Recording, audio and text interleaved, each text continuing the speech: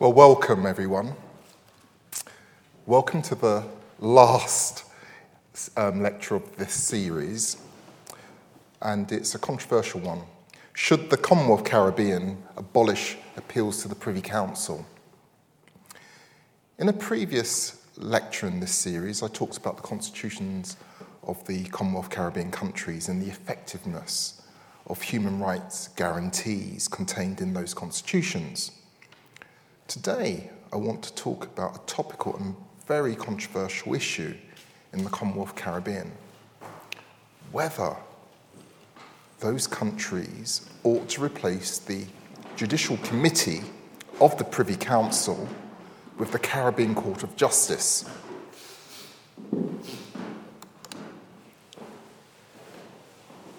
First, let's take a look at the Judicial Committee of the Privy Council. What is it? And why does it exist?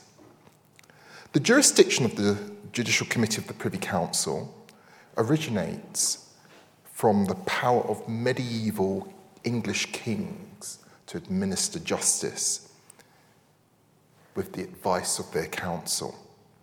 Over time, the House of Lords became the highest court in England itself, but the king, with the advice of the Privy Council, served as the highest court for the Channel Islands, which were ruled by the English crown, but were not part of England.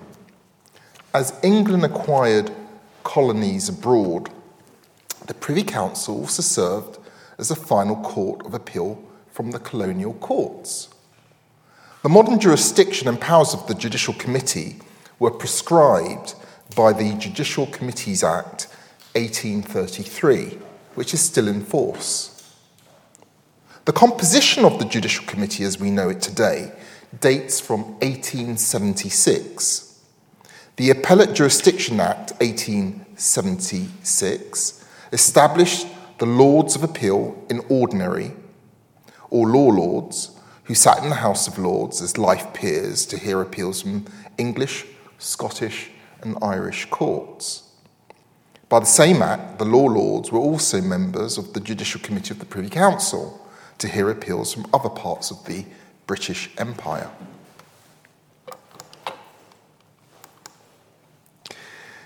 As section of the British Empire expanded greatly during the 19th century, and you can see with this slide, the reaches of the British Empire, so did the jurisdiction of the Judicial Committee. By the early 20th century, it was the highest court for a quarter of the world's population. In the 1930s and 40s, certain parts of the British Empire, known as dominions, became increasingly self-governing. These included Canada, Australia, South Africa, and New Zealand. In 1931, the Statute of Westminster gave the dominions new powers, including the power to abolish appeals to the Privy Council. In 1949, Canada became the first dominion to abolish appeals to the Privy Council. Later in the same year, India, which was in the process of becoming fully independent from the British Empire, also abolished them. South Africa abolished them in the 1950s.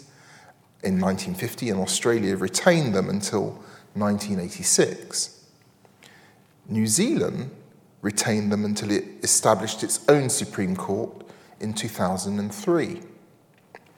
In the post-war decades, many territories which had been British colonies achieved independence within the Commonwealth. Some of these kept the British monarch as their head of state, represented by a Governor-General, which are known as Commonwealth realms, for example, Jamaica, Antigua and Barbuda. Others became republics, with a president as the head of state, for example, Trinidad and Tobago and the Commonwealth of Dominica. The Judicial Committee continues to serve as a final court of appeal for many independent Commonwealth countries. It also serves as the final court of appeal for British overseas territories such as Bermuda, the Cayman Islands, Anguilla and Montserrat. and it serves as the final court of appeal for 3 British Crown dependencies, namely Jersey, Guernsey and the Isle of Man. The Constitutional Reform Act of 2005 abolished the judicial functions of the House of Lords within the UK and replaced it with a new UK Supreme Court. However, the Judicial Committee was left intact. Since then, the justices of the UK Supreme Court sit as members of the Judicial Committee of the Privy Council. Generally, the court system has 3 levels. Cases are heard in the first instance by a local superior court of the relevant country or territory, which may be called the High Court, the Supreme Court, or in the case of the Cayman Islands, the Grand Court. Appeals from that court are then brought to a local court of appeal. In the Eastern Caribbean, several countries and territories share the Eastern Caribbean Supreme Court, consisting of a shared High Court and Court of Appeal. Appeals from local courts of appeal are brought to the Judicial Committee of the Privy Council. Formally speaking, in respect of countries which have the Queen as head of state, the Judicial Committee serves as an advisory body to the Queen. At the end of each judgment, the Judicial Committee humbly advises Her Majesty to allow or dismiss the appeal. However, this is purely a formality. In reality, the Queen plays no role. The Caribbean Court of Justice. So, that's the Judicial Committee of the Privy Council. What is the Caribbean Court of Justice? The Caribbean Court of Justice, or the CCJ, was established by an international agreement which entered into force in July 2003. It was set up in Trinidad and Tobago in 2005 with 2 main functions.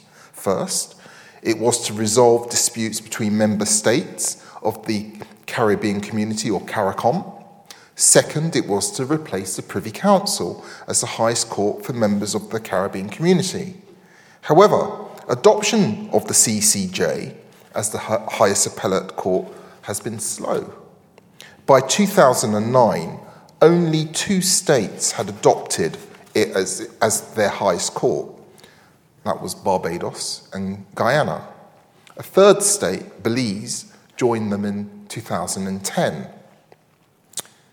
In 2012, the Prime Minister of Trinidad and Tobago proposed adopting the CCJ as the highest court for criminal appeals only, while keeping the Privy Council for civil appeals. But this proposal turned out to be fraught with difficulties, as explained by Jeremy SC, writing in the Law Quarterly Review. For example, what would happen if a criminal appeal happened to raise constitutional issues? Trinidad and Tobago still has not adopted the CCJ as its highest court, although 1 more state, that is the Commonwealth of Dominica, did so in 2005. In Antigua and Barbuda and Grenada, the voters rejected proposals in 2018 when there was a referendum to replace the Privy Council with the CCJ. At present, therefore, only 4 countries in the region have the CCJ as the highest court: Barbados, Guyana, Belize, and Dominica. The rest have all retained the Privy Council as their highest court. So why is this controversial? What's the controversy?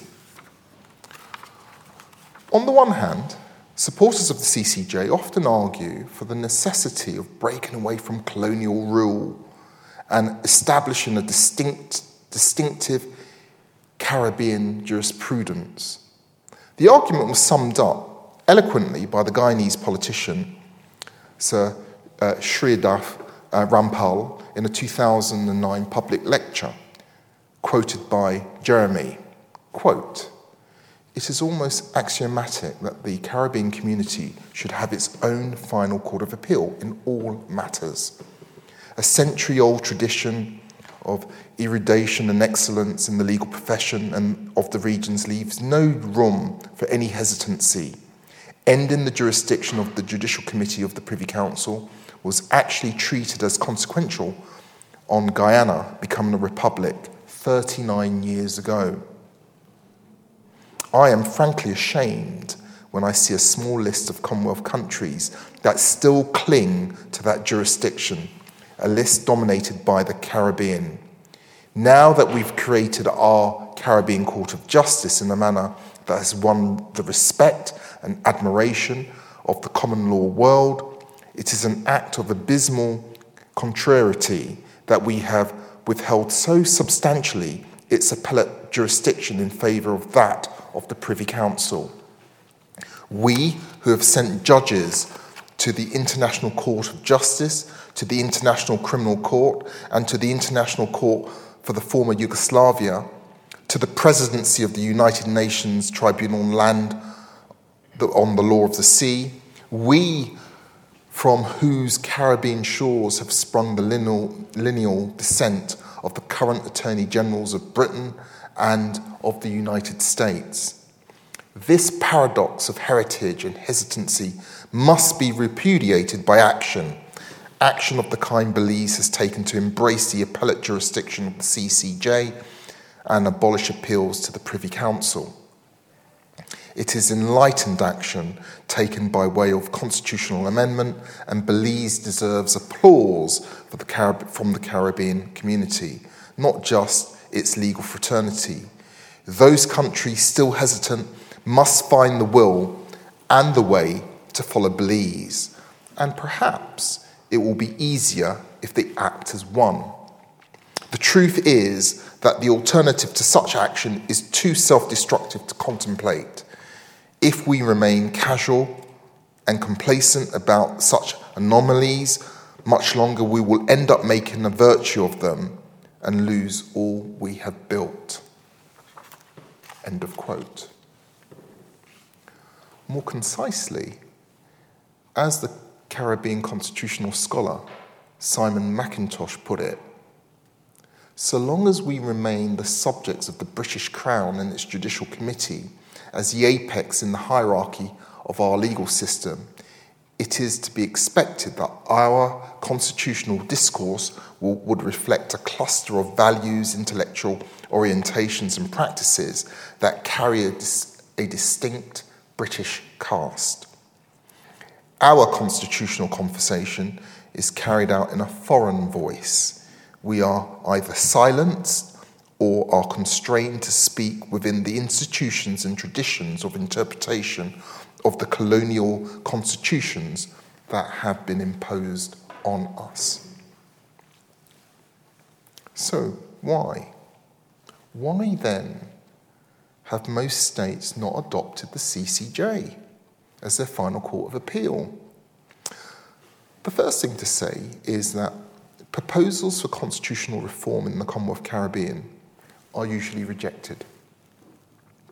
Commonwealth Caribbean constitutions are generally strongly entrenched and can only be amended by means of a referendum,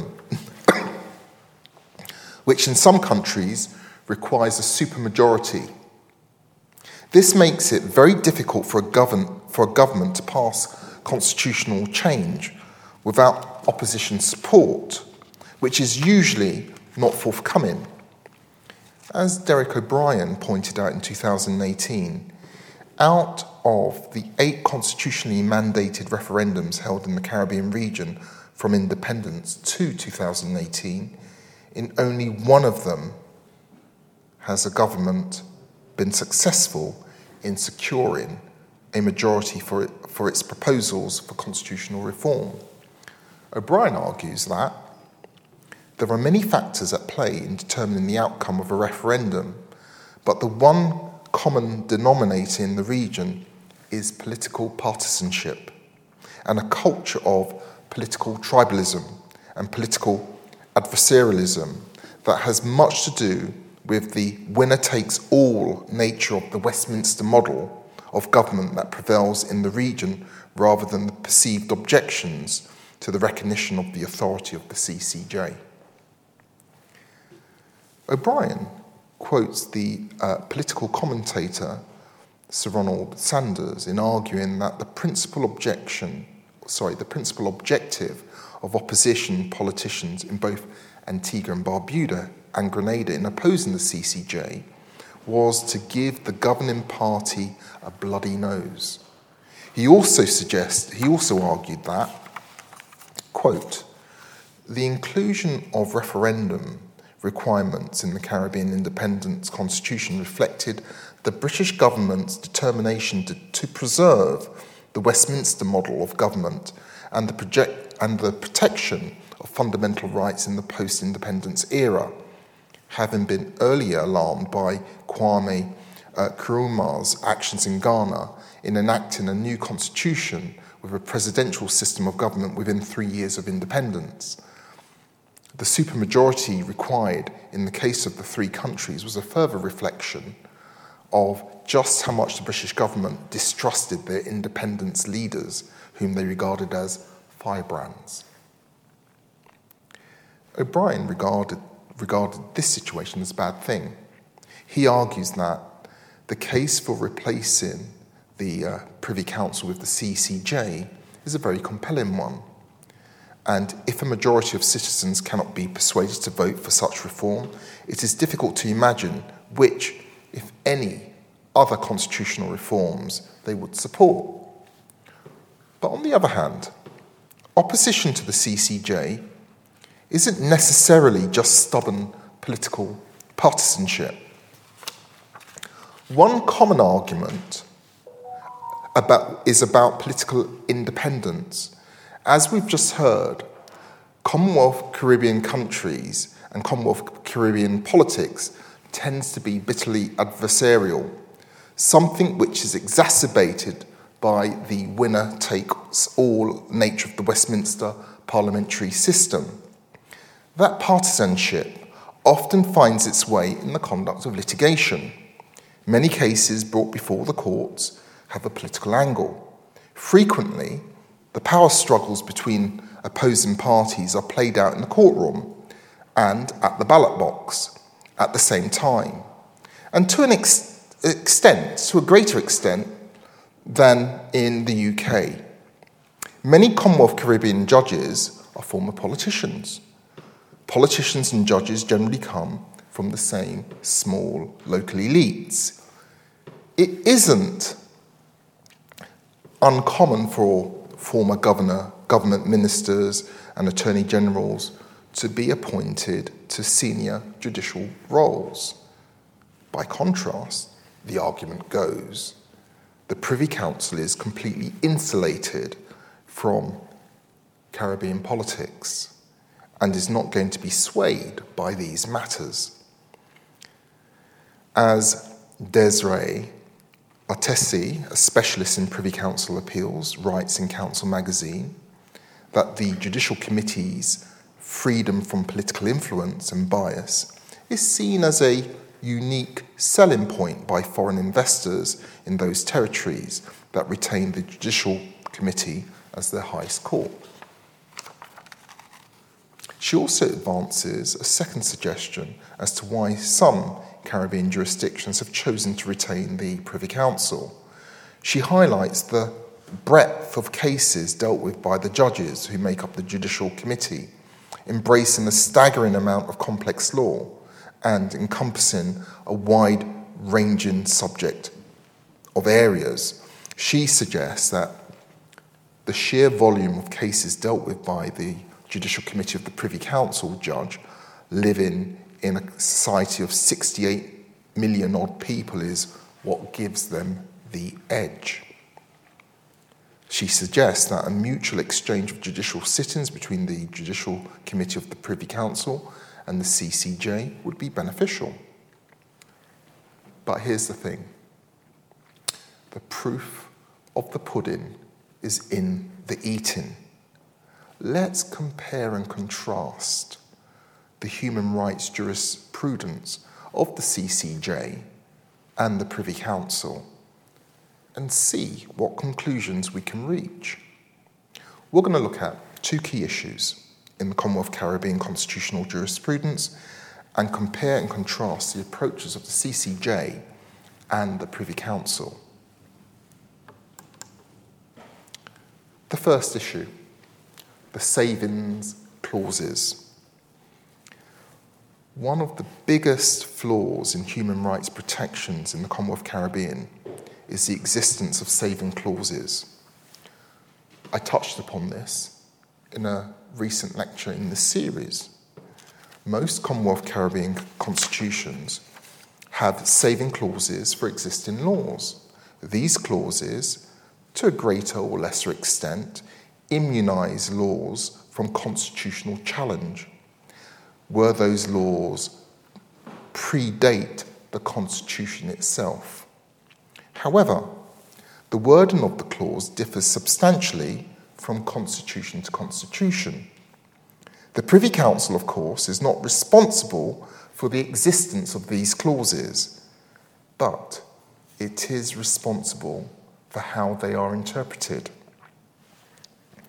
Many of the cases concerning savings clauses have been about the imposition of the mandatory death penalty for murder. The Commonwealth Caribbean inherited from English law the mandatory imposition of the death penalty in all cases of murder, without regard to mitigating circumstances. The Privy Council accepted in Rays against the Queen in 2002 that the mandatory death penalty constitutes inhuman and degrading punishment, since it has no regard to the offender's individual circumstances. But a major battleground has been whether the mandatory death penalty is protected by the saving clauses. In a case called Hughes, Crown against Hughes, in 2002, and another case, Fox against the Queen, also in 2002, the Privy Council construed the saving clauses of, respectively, the St. Lucia Constitution and the St. Kitts and Nevis Constitution. In both cases, the saving clause was narrowly worded. It provided that nothing contained in or done under the authority of any law could be held to be inconsistent with the constitutional prohibition of inhuman or degrading treatment or punishment, to the extent that the law in question authorised any description of punishment that was lawful immediately before independence. In both cases, the Privy Council held that the saving clause did not prevent them from holding that the relevant law was inconsistent with the Constitution, insofar as it required, rather than merely authorised, the judge to impose the death penalty. So far, so good. But other Commonwealth Caribbean saving clauses were more broadly worded. In Rudall against the state of Trinidad and Tobago, the Privy Council construed the savings clause of Trinidad and Tobago's constitution, which simply provided that an existing law could not be held to be inconsistent with or in contravention of fundamental rights. It held that although the saving clause protected the existing law could be read with modifications, so as to read the mandatory death penalty as a discretionary death penalty. In order to achieve this result, they relied on Section 5.1 of the Constitution Act 1976, which was not part of the Constitution, but rather part of an instrument that brought it into force. That provision stated that the existing laws shall be construed with such modifications, adaptations, and qualifications and exceptions as may be necessary to bring them into conformity with this Act. The Privy Council used this power in Rudall to construe the mandatory death penalty as a discretionary death penalty. But in another case, Boyce against the Queen, the Privy Council less than a year later overruled their own decision in Rudall, Having convened a 9-member board for the first time in 150 years, the Privy Council held by a majority that the saving clause in Barbados, which was which was in the same terms as that in Trinidad and Tobago, protected the mandatory death penalty from constitutional challenge. They held that the modification power there contained in Article 4.1 of the Barbados Independence Order 1966 could not be used to modify the mandatory death penalty. They applied the same reasoning to the Trinidad and Tobago Savings Clause in the later case of Matthew against the state of Trinidad and Tobago in 2004. In relation to the Jamaican Constitution, they held in a case called Watson against the Queen in 2004 that the Jamaican mandatory death penalty was not protected by the Savings Clause because it was not an existing law, but they upheld the correctness of the construction of the saving clauses in Boyce and Matthew.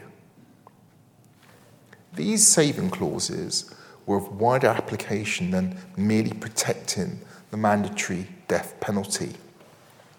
Some commentators have been scathing about the Privy Council's approach. In a study of LGBT equality and in the Commonwealth Caribbean, Razonovich states that the Privy Council's approach in Boyce, Matthew, and Watson has become a significant barrier to equality because it held that the general saving clauses provide an absolute immunity to all colonial laws from any constitutional challenge. As he pointed out, this means that discriminatory laws criminalising same-sex relationships are equally immunised from challenge. By contrast, Razonovich notes with approval that the CCJ has now departed from Boyce, the Boyce line of authority. In Nervez against Regina in 2018, the CCJ overruled Boyce in respect of Barbados. The court memorably said, quote, "The proposition that judges are in an independent Barbados should be forever prevented from determining whether the laws inherited from the colonial government conflicted with the fundamental rights provision of the Constitution must be inconsistent with the concept of human equality which drove the march to independent status." Before going on to say, quote, "The general saving clause is an unacceptable diminution of the freedom of the newly independent peoples who fought for that freedom with unshakable faith in fundamental human rights. The idea that even where a provision is inconsistent with a fundamental right, a court is prevented from declaring the truth of that inconsistency just because the laws formed part of the inherited laws from the colonial regime must be condemned."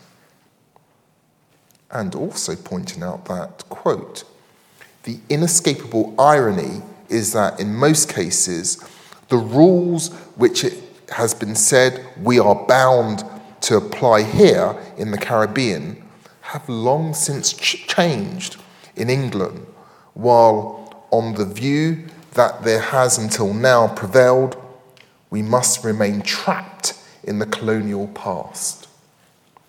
All powerful stuff.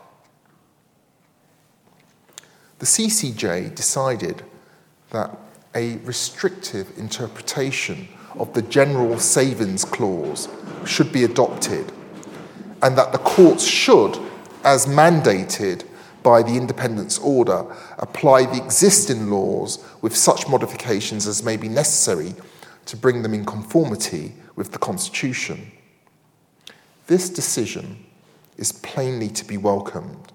It speaks well of the CCJ's commitment to decolonialisation and human rights.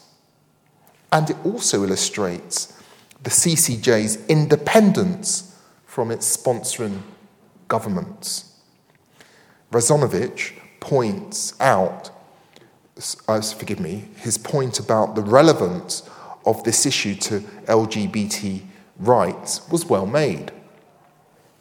In a case called McEwen against the Attorney General of Guyana in 2018, the CCJ applied Nervés to strike down a colonial-era law that criminalised cross-dressing. This archaic and discriminatory law had been used to prosecute 4 transgender women for wearing women's clothes in public. Upon being convicted in the magistrate's court, the magistrate informed them that they were confused about their sexuality and advised them to go to church. They appealed to the High Court and to the Court of Appeal and lost. Those courts relied on conventional wisdom to hold that the saving clause of the Guyana Constitution completely immunised pre-independent laws from constitutional challenge. Undeterred, they fought their case to the CCJ, where they won. This case illustrates the value of Nervés' judgment in expanding the protection of human rights. Very recently, the Privy Council pushed back. In the recent case of Chandler against Trinidad and Tobago, 2022, a 9-member judicial committee decided not to follow Nervés and McEwen. It reaffirmed that the mandatory death penalty in Trinidad and Tobago is saved by the Savings Clause, reaffirming the correctness of its decision in Matthew. As the board acknowledged in the closing paragraphs of its decision, the mandatory death penalty is recognised internationally as cruel and unusual punishment. In the board's words, it will often be disproportionate and unjust, but on the basis of the board's construction of the Savings Clause, it was constitutional. The Judicial Committee also pointed out correctly that the policy questions posed by the Savings Clause are not limited to the mandatory death penalty, but also apply to other preserved laws which are inconsistent with the higher standards imposed by the Constitution. And as we saw earlier in the case of McEwen, is an illustration of the relevance of this debate in a different context. Interestingly, the Judicial Committee also said it did not question the outcome of the decisions in Nervés and McEwen, each of which, in its view, could be distinguished by Matthew. But the practical effect of its decision is not just that the mandatory death penalty remains in force in Trinidad and Tobago, but that the jurisprudence of the Privy Council and the CCJ have now definitely diverged as regards the proper approach to the Savings Clause. There's a real difference in the rhetorical style of Nervés and that of Chandler. The former is an eloquent paean to the constitutional principle. The latter is cautious, conservative, and deferential to precedent. It's not to suggest that Chandler is devoid of principle. On the contrary, the board places great emphasis on the principle of legal certainty, even citing the legal philosopher Lon Fuller, and on the role of the elected legislature. But the two cases definitely reflect different philosophies about the place of the judiciary in a democratic society. So, what can we draw from this? In short, the Privy Council and the CCJ have diverged from each other on a fundamental issue of constitutional interpretation, which cuts to the very heart of constitutional jurisprudence. More than that, they've diverged in their general approach to constitutional law. In jurisdictions with general savings clause, we can now expect to see a marked difference in the approach between those who have adopted the CCJ as the highest court and those who have not.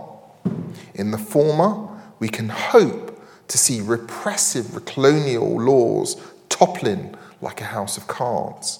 In the latter, we can expect to see the revision of colonial laws left primarily to the elected legislature rather than to the courts. And the problem with that is where you have populist governments who harp on about populist laws, it's going to be very difficult to have those laws changed. I want to come to the second issue, which is the preambles.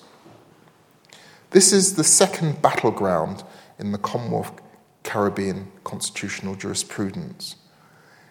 As I highlighted in my previous lecture, most Commonwealth constitutions in the Caribbean and elsewhere contain a clause at the start of their Bill of Rights that sets out broad statements of principle with wording such as life, liberty, security of the person, and the protection of the law.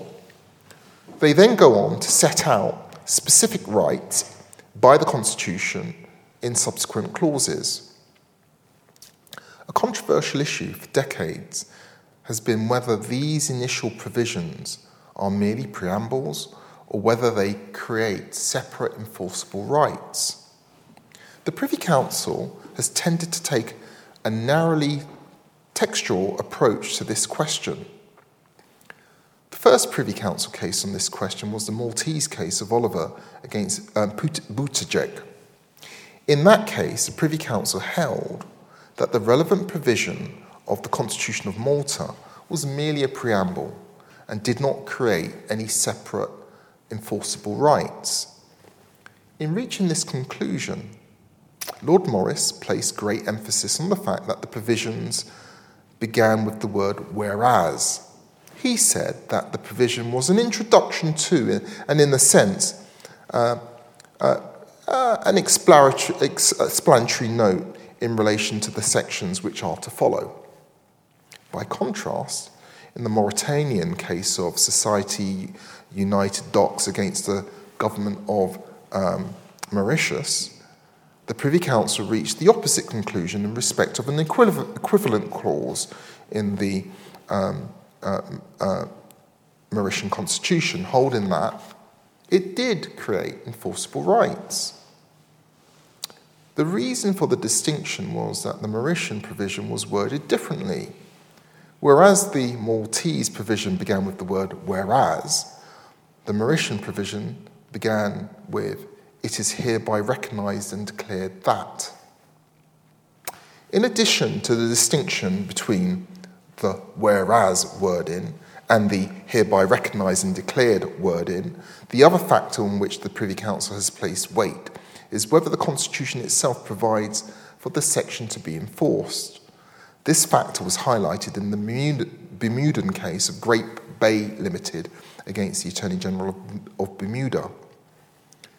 The narrowly textual approach that began with Oliver has been followed by the Privy Council in numerous cases to hold that equivalent clauses of the Caribbean constitutions do not create enforceable rights. For example, in Antigua and Barbuda, prior to independence, in the case of Attorney General against the Antiguan Times, and that's 1976 case, and in Dominica in the case of Blomquist against the Attorney General of Dominica, and that's 1987 case, and in the Bahamian case of Newbold against Commissioner of Police, that's a 2014 case.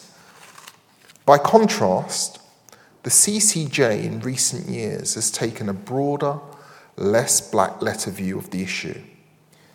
In the landmark case of Maya Leaders Alliance against the Attorney General in 2015, the court held that the equivalent provision of the Belize Constitution, Section 3, was not a mere preamble or introduction, but conferred substantive rights. In that case, which concerned traditional land rights of the indigenous Maya people in Belize, it held that the Maya could rely on the protection from arbitrary deprivation of property conferred by Section 3. That right was broader than protection from compulsory acquisition of property conferred by Section 17. Thus, there could be an arbitrary deprivation of property within the meaning of the Constitution, even where there had not been a compulsory acquisition of property by the state. The CCJ analysed the same issue more closely in the mandatory death penalty case of Neves, which we looked at earlier. In that case, the CCJ held that Section 11 of the Constitution of Barbados conferred separately enforceable rights, notwithstanding it began with the word whereas. They comprehensively demolished the reasoning adopted by the Privy Council in the case of Oliver and that line of authority. They firstly noted that the Privy Council's reasoning attributed an unusual reading of the word preamble. The Constitution of Barbados did have a preamble, but Section 11 was not part of the preamble. It was in the substantive portion of the Constitution. They held that the language of Section 11 was not aspirational, nor was it a preliminary statement of reasons which made the Constitution or sections of it desirable. They gave short shrift to the reasoning in Oliver and Society United Docs, holding, and I quote, "When one reviews the two sections in the Maltese and the Mauritius constitutions, did they really intend to impute such different meanings as has been attributed to them? It would seem to us that the Maltese constitution, the word whereas, could easily have been construed to mean it is hereby recognised and declared that, or even simply in light of the fact that.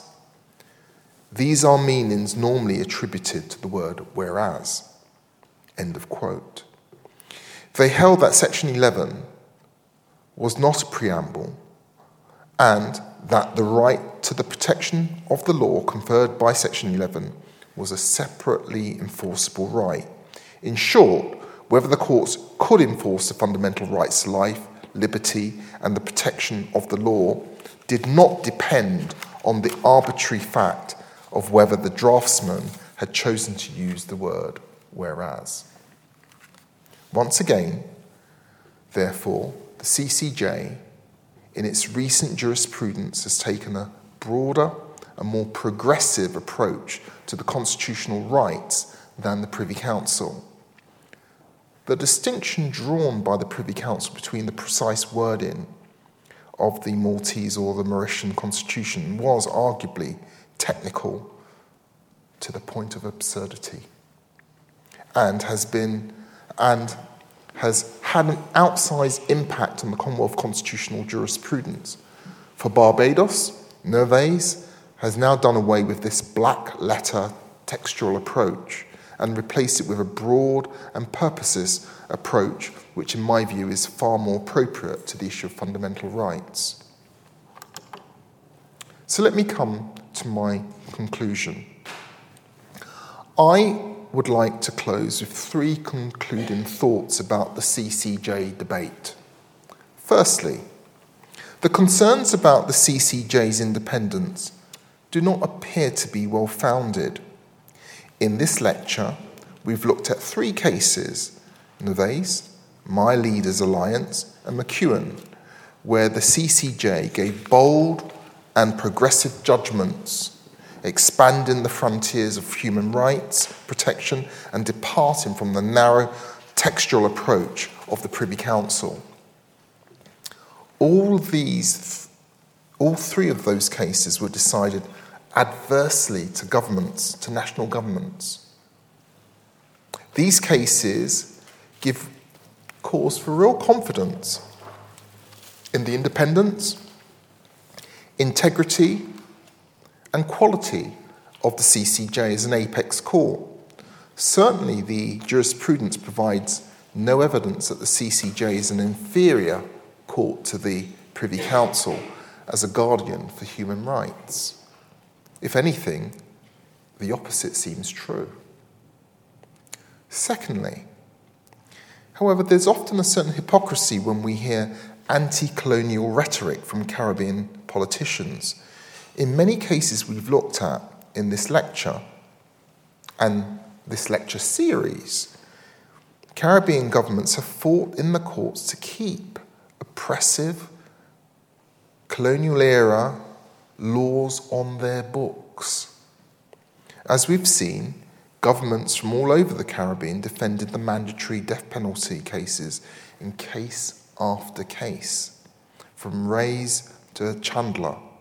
And in McEwen and the Guyanese government opposed the appellant's appeal all the way to the CCJ. These are just a few examples among many. We've seen all manner of human rights abuses happening in the Caribbean, from appalling prison conditions to corporal punishment to police violence to the destruction of the natural environment by private developers. We see persistent inequality and poverty, which governments appear to be doing little to stem. With this in mind, can it really be surprising that when a government proposes constitutional change and asks the people to vote for it, the people are sceptical? Caribbean people have little reason for faith at times in some of their political leaders. And finally, it's important to note that the ongoing impact of colonialism on the Commonwealth Caribbean goes much deeper than the question of the apex court. Corporations and investors from outside the region continue to treat the Caribbean as a playground. All too often, the English common law system we inherited serves the interests of the corporate class rather than ordinary working people. In this regard, the recognition of indigenous communal land ownership in the Maya Leaders Alliance case ought to be a salutary reminder that there is a better way. Our countries don't need to be playgrounds for the wealthy. Our environments doesn't have to be despoiled for profit, and our land doesn't have to be a commodity to be bought and sold. A Supreme Court, however enlightened, can't bring all the changes that are needed. Ending colonialism requires a change in our political culture. The issues also stem much deeper and wider than just matters of law and justice. There appears to be a wind of change blowing through the Commonwealth Caribbean, and it's beginning to pick up rapidly. For example, the vocal and public condemnation of the legacies of colonial-era ideologies, as did the Bahamas National Reparation Committee, the Advocacy Network in Jamaica, and the indigenous Maya people of Belize in a joint open letter published at the end of March 2022 in response to the Duke and Duchess of Cambridge's recent tour. The Caribbean Coalition, united, pushed for slavery reparations from Britain to remove the Queen as head of state in each country, with its letter reading, quote, "We stand united in rejecting the so-called charm offence tour of the Caribbean undertaken by William and Catherine, the Duke and Duchess of Cambridge, which is in sharp opposition to the needs and aspirations of indigenous peoples and people of African descent in the Caribbean. We stand united in condemning Britain's savagery in enslaving our ancestors, the coarse indecency of colonial exploitation, the brutality of its enforcers, and the enduring legacies of impoverishment and colonial ideologies that have damaged and continue to damage our people, our society, and our economy. Going forward, we stand stronger, united in our call for reparatory justice and in supporting the roadmap for redress laid out by the CARICOM Reparations Commission. We will stand strong, united in our celebration of the resilience of the Caribbean people who have accomplished much since our independence against the odds, and we commit to continuing in this tradition in tackling contemporary challenges, rooting out all vestiges of our post-colonial past and empowering our people to achieve more. End quote. The joint open letter came as the Prime Minister of Jamaica stated that his country intends to move on and become a republic. We saw Barbados become a republic just recently. While a government committee in the Bahamas called the British monarchy to issue a full and formal apology for their crimes against humanity, the Belize government also said that the People's Constitutional Commission would be consulting on becoming a republic. With Henry Charles Usher, Minister for Constitution and Political Reform, telling MPs that the decolonialisation process is enveloping the Caribbean region, perhaps it's time for Belize to take the next step in truly owning our independence, but it is a matter that the people of Belize must decide on.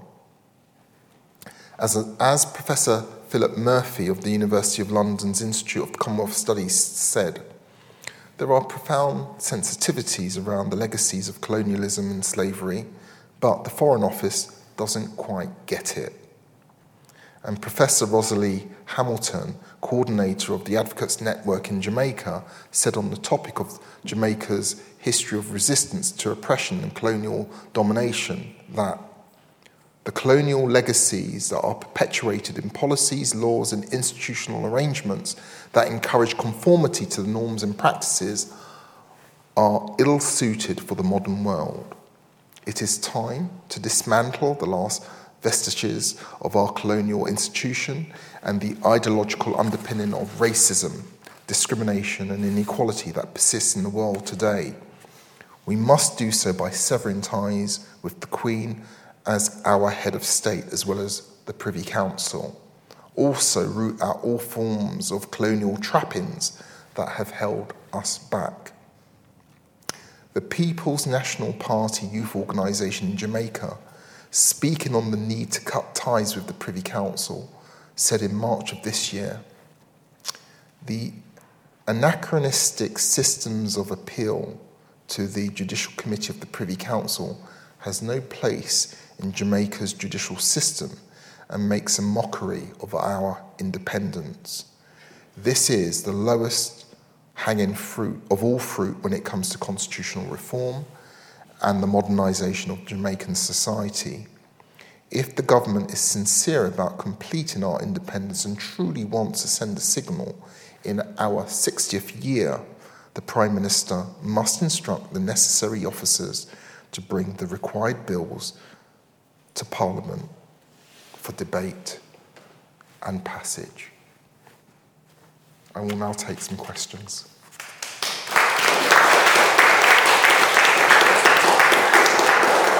I'm going to start with a couple of questions from the online audience, and then I'll open it up in here. I can see there are a few people who would like to ask some questions. So the first question from our online listeners is about the change in Grenada. Do you think they voted against change in Grenada because the choice was between appointed judges for the Caribbean as opposed to abolishing the Privy Council? It's very difficult. I can't speak for Grenadans and why they made that decision. I know that certainly when the debate and the referendum was in Antigua, in 2018, I think it was, the whole debate was politicised.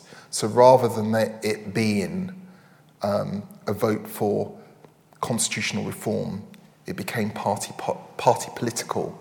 And when something becomes party political, particularly if you require a supermajority, it becomes very difficult to pass. And I'm no expert on Grenadian politics, but I suspect that may have played a part in it. There's another question about CCJ judges' appointments. Yeah. And someone is asking, can you speak a little bit more to that? It was set up to insulate the CCJ from political interference and has been heralded for doing so. Yeah, I think that's right. I mean to say, many of the appointments are fantastic appointments, and my experience of the CCJ, I've done one large case there. I found the judges of the highest integrity, and the caliber second to none. Thank you very much. After just going through an election myself, where quarter of the people voted, why a supermajority for us to get what we want? Because to me, it shouldn't there's not a good education system in Jamaica.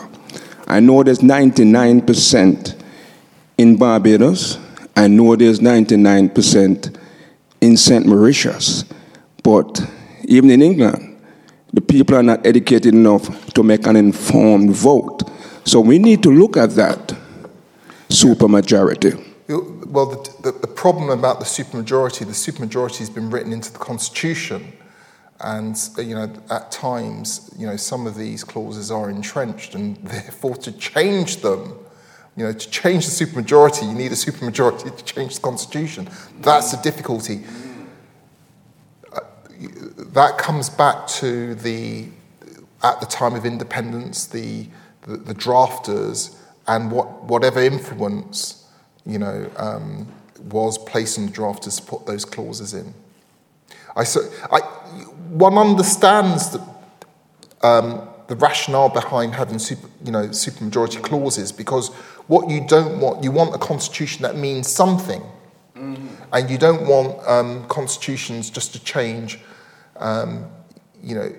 with each political cycle, with a new government going in, the constitution constantly being changed. So I get the idea about having supermajorities, but the problem is, if a constitution is very difficult to change, it makes it very difficult for it to evolve with time. And that's the problem that we've seen with some of these constitutions. They just haven't kept up with the times. And where do you see that most? You see that with hard-fought rights, the rights that we take for granted. It's very difficult to change those rights because you have many jurisdictions as if they're living in the past. It was only 51 to 49% that caused Brexit. That's a debate for another day. Someone online has made a very similar point. I think it is an interesting question, isn't it? Look, I'm afraid we've run out of time. Thank you so much, everyone, for attending, and to our audience online for joining us today. Please do come back next year for Professor Thomas's next series. Did you want to speak to that a bit? Yeah, can I just say this? The third in the series, year 3, it's going to be a really interesting approach. It's called the Reimagining series, reimagining the law, starting from scratch, breaking the systems down and looking at, do we need juries? Can we reimagine a system? Do we need criminal law? Can we imagine a system like that? Somebody said, do we need police? So it's going to be a controversial and interesting lecture series next year. I think the first lecture is either the end of September, beginning of November. And I look forward to seeing you all there. Yeah, just check out our website. And please join me in thanking Professor Thomas again.